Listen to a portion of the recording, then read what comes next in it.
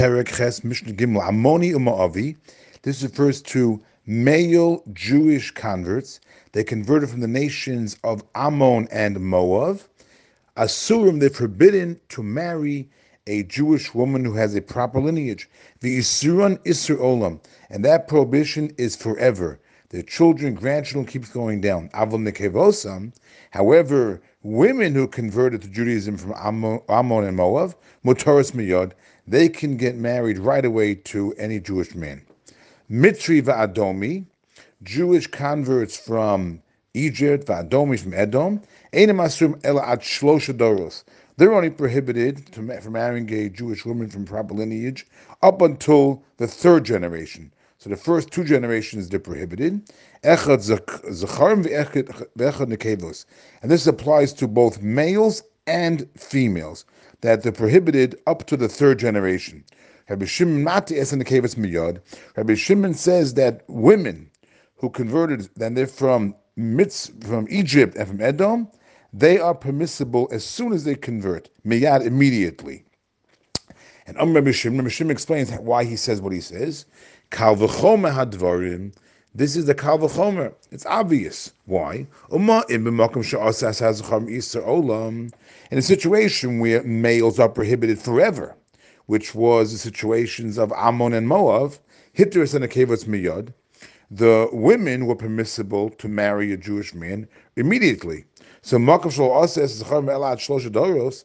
it comes to Egypt and Edom, where even the males are only prohibited up until only the third generation, shouldn't the women, the females, be permissible immediately, not having to wait till the next generation or the third generation?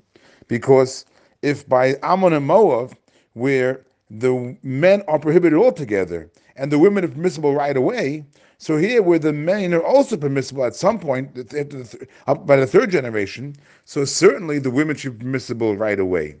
But the sages come back. Amrulo, the sages say no.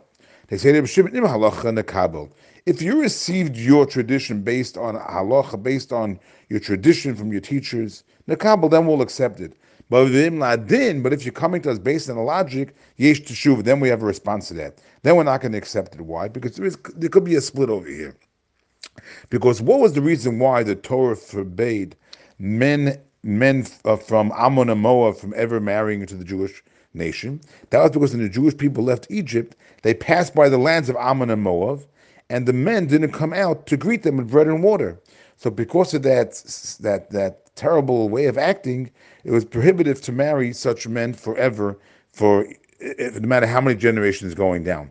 But the women, they were not expected to go out because women are modest, and therefore they weren't expected to go out with the bread and the water. Therefore, when it comes to Ammon and Moab, over there's a split between men and women.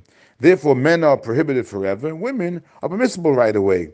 But that doesn't tell us anything about Egypt and Edom. When it comes to converts from Egypt and Edom, there's no reason to differentiate between males and females. So there's no kal v'chomer logic to differentiate. By Ammon and Moab, there's a clear distinction between men and women. Men happen to be forever prohibited, women permissible right away. But it has no bearing on Edom and Mitzrayim and Edom, because there's no reason to differentiate between men and women. And therefore, they're both going to be prohibited up until the third generation. And as opposed to Rabbi Shimon, who said that women should be permissible right away. But now Rabbi Shimon comes back. Amar lahem, Rabbi Shimon responds, Loki, it's not so. Even the kal v'chomer logic, I have a response to. Why? Because even by Ammon and Moab, the women, maybe it would be immodest for the women to bring the food to the men, but they could have greeted the Jewish women. And the Torah still permits the female converts. So you see that there is a difference between men and women, and therefore certainly we should say that when it comes to Egypt and Edom, where even the men are permissible at some point, that the women should certainly be permissible right away, just like they're permissible by Ammon and Moab, where according to Rabbi Shimon they did do wrong, because they should have come out for the women at least, and yet they're permissible right away. So certainly by Ammon, by Mitzri Adomi, they should be permissible right away. Now the Mishnah doesn't tell us this, but the Mefarshim explain that the sages will come back and say no, that the women were not when the women were not at fault even for not seeing the women, because women are modest, and therefore they have an excuse to be home, not to greet even the Jewish, even the Jewish women. But Rabbi Shimon says, Halocha ni omer.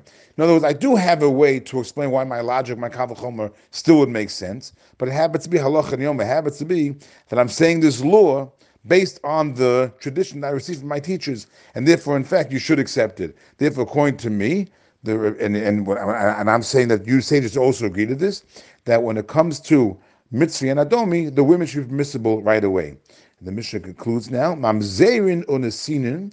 When it comes to Mamzerim and Nesinin we mentioned were the people who they would from the Gibeah, from the Gavonim. And what did we say? We said that Yeshua prohibited marrying them while the temple was standing, and David HaMelech prohibited them for all time.